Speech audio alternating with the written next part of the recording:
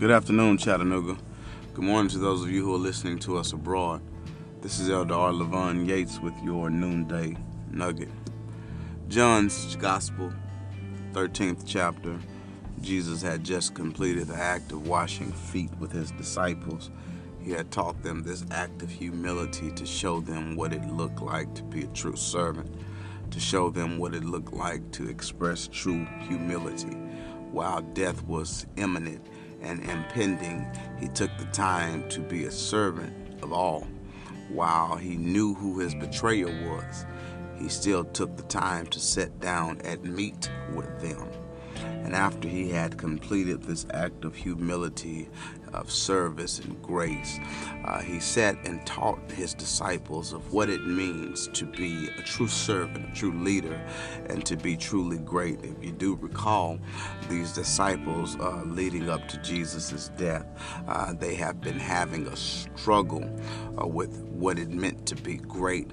Could have been because of fear of losing their leader. They did not know how to respond, or it could have been, as many theologians would argue, that they just were not in the know.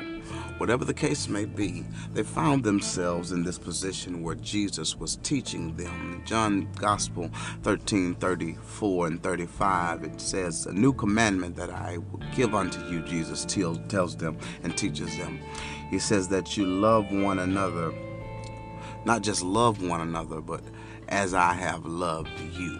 Not just mere words, but he had shown them a visual example through feet washing how to love one another. I don't want to stress that you go around and wash everybody's feet. However, not necessarily a bad idea to express humility, but more so I want us to get to the fact where we understand how beneficial it becomes when we are willing to change our perspective. Here is a man who has death impending and knows it. Here is a man who has shared with his disciples, his friends, his brothers beloved, that death was coming his way. And even in the face of that, they seemed to be more concerned with being great and where they would sit than the death that was at hand.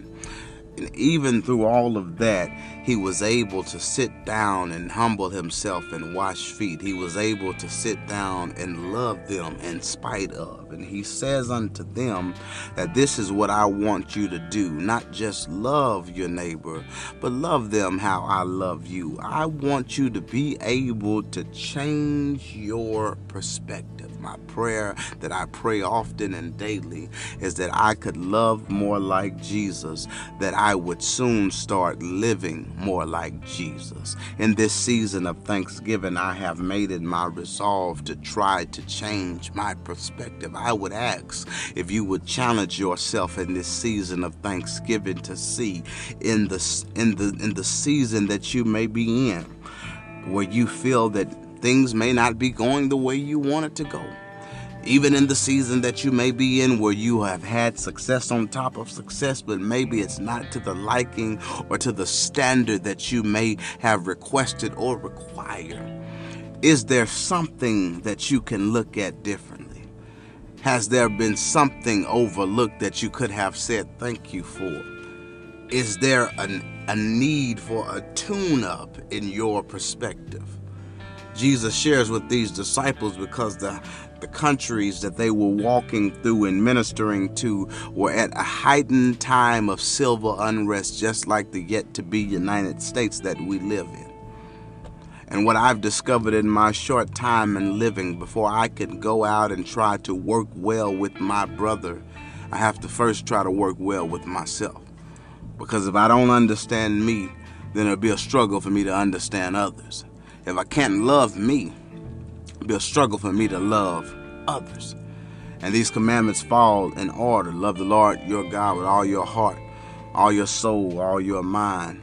You ought to love yourself, and you ought to love your neighbor. In this new commandment that he gives us, you ought to love your neighbor as he has loved you.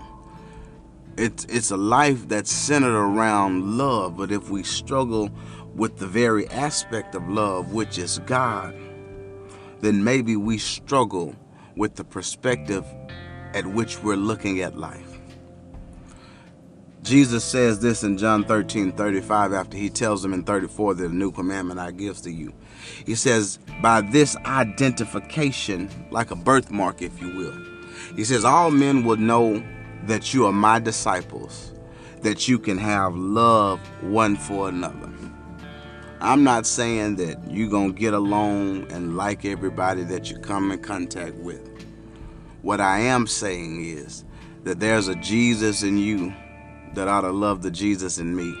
And the Jesus in me ought to love the Jesus in you. And it makes us easy to love because by this, according to John 13:35, all men will know that we are disciples of Christ, that we have love one for another. Be blessed and remember, you're on the mind of God.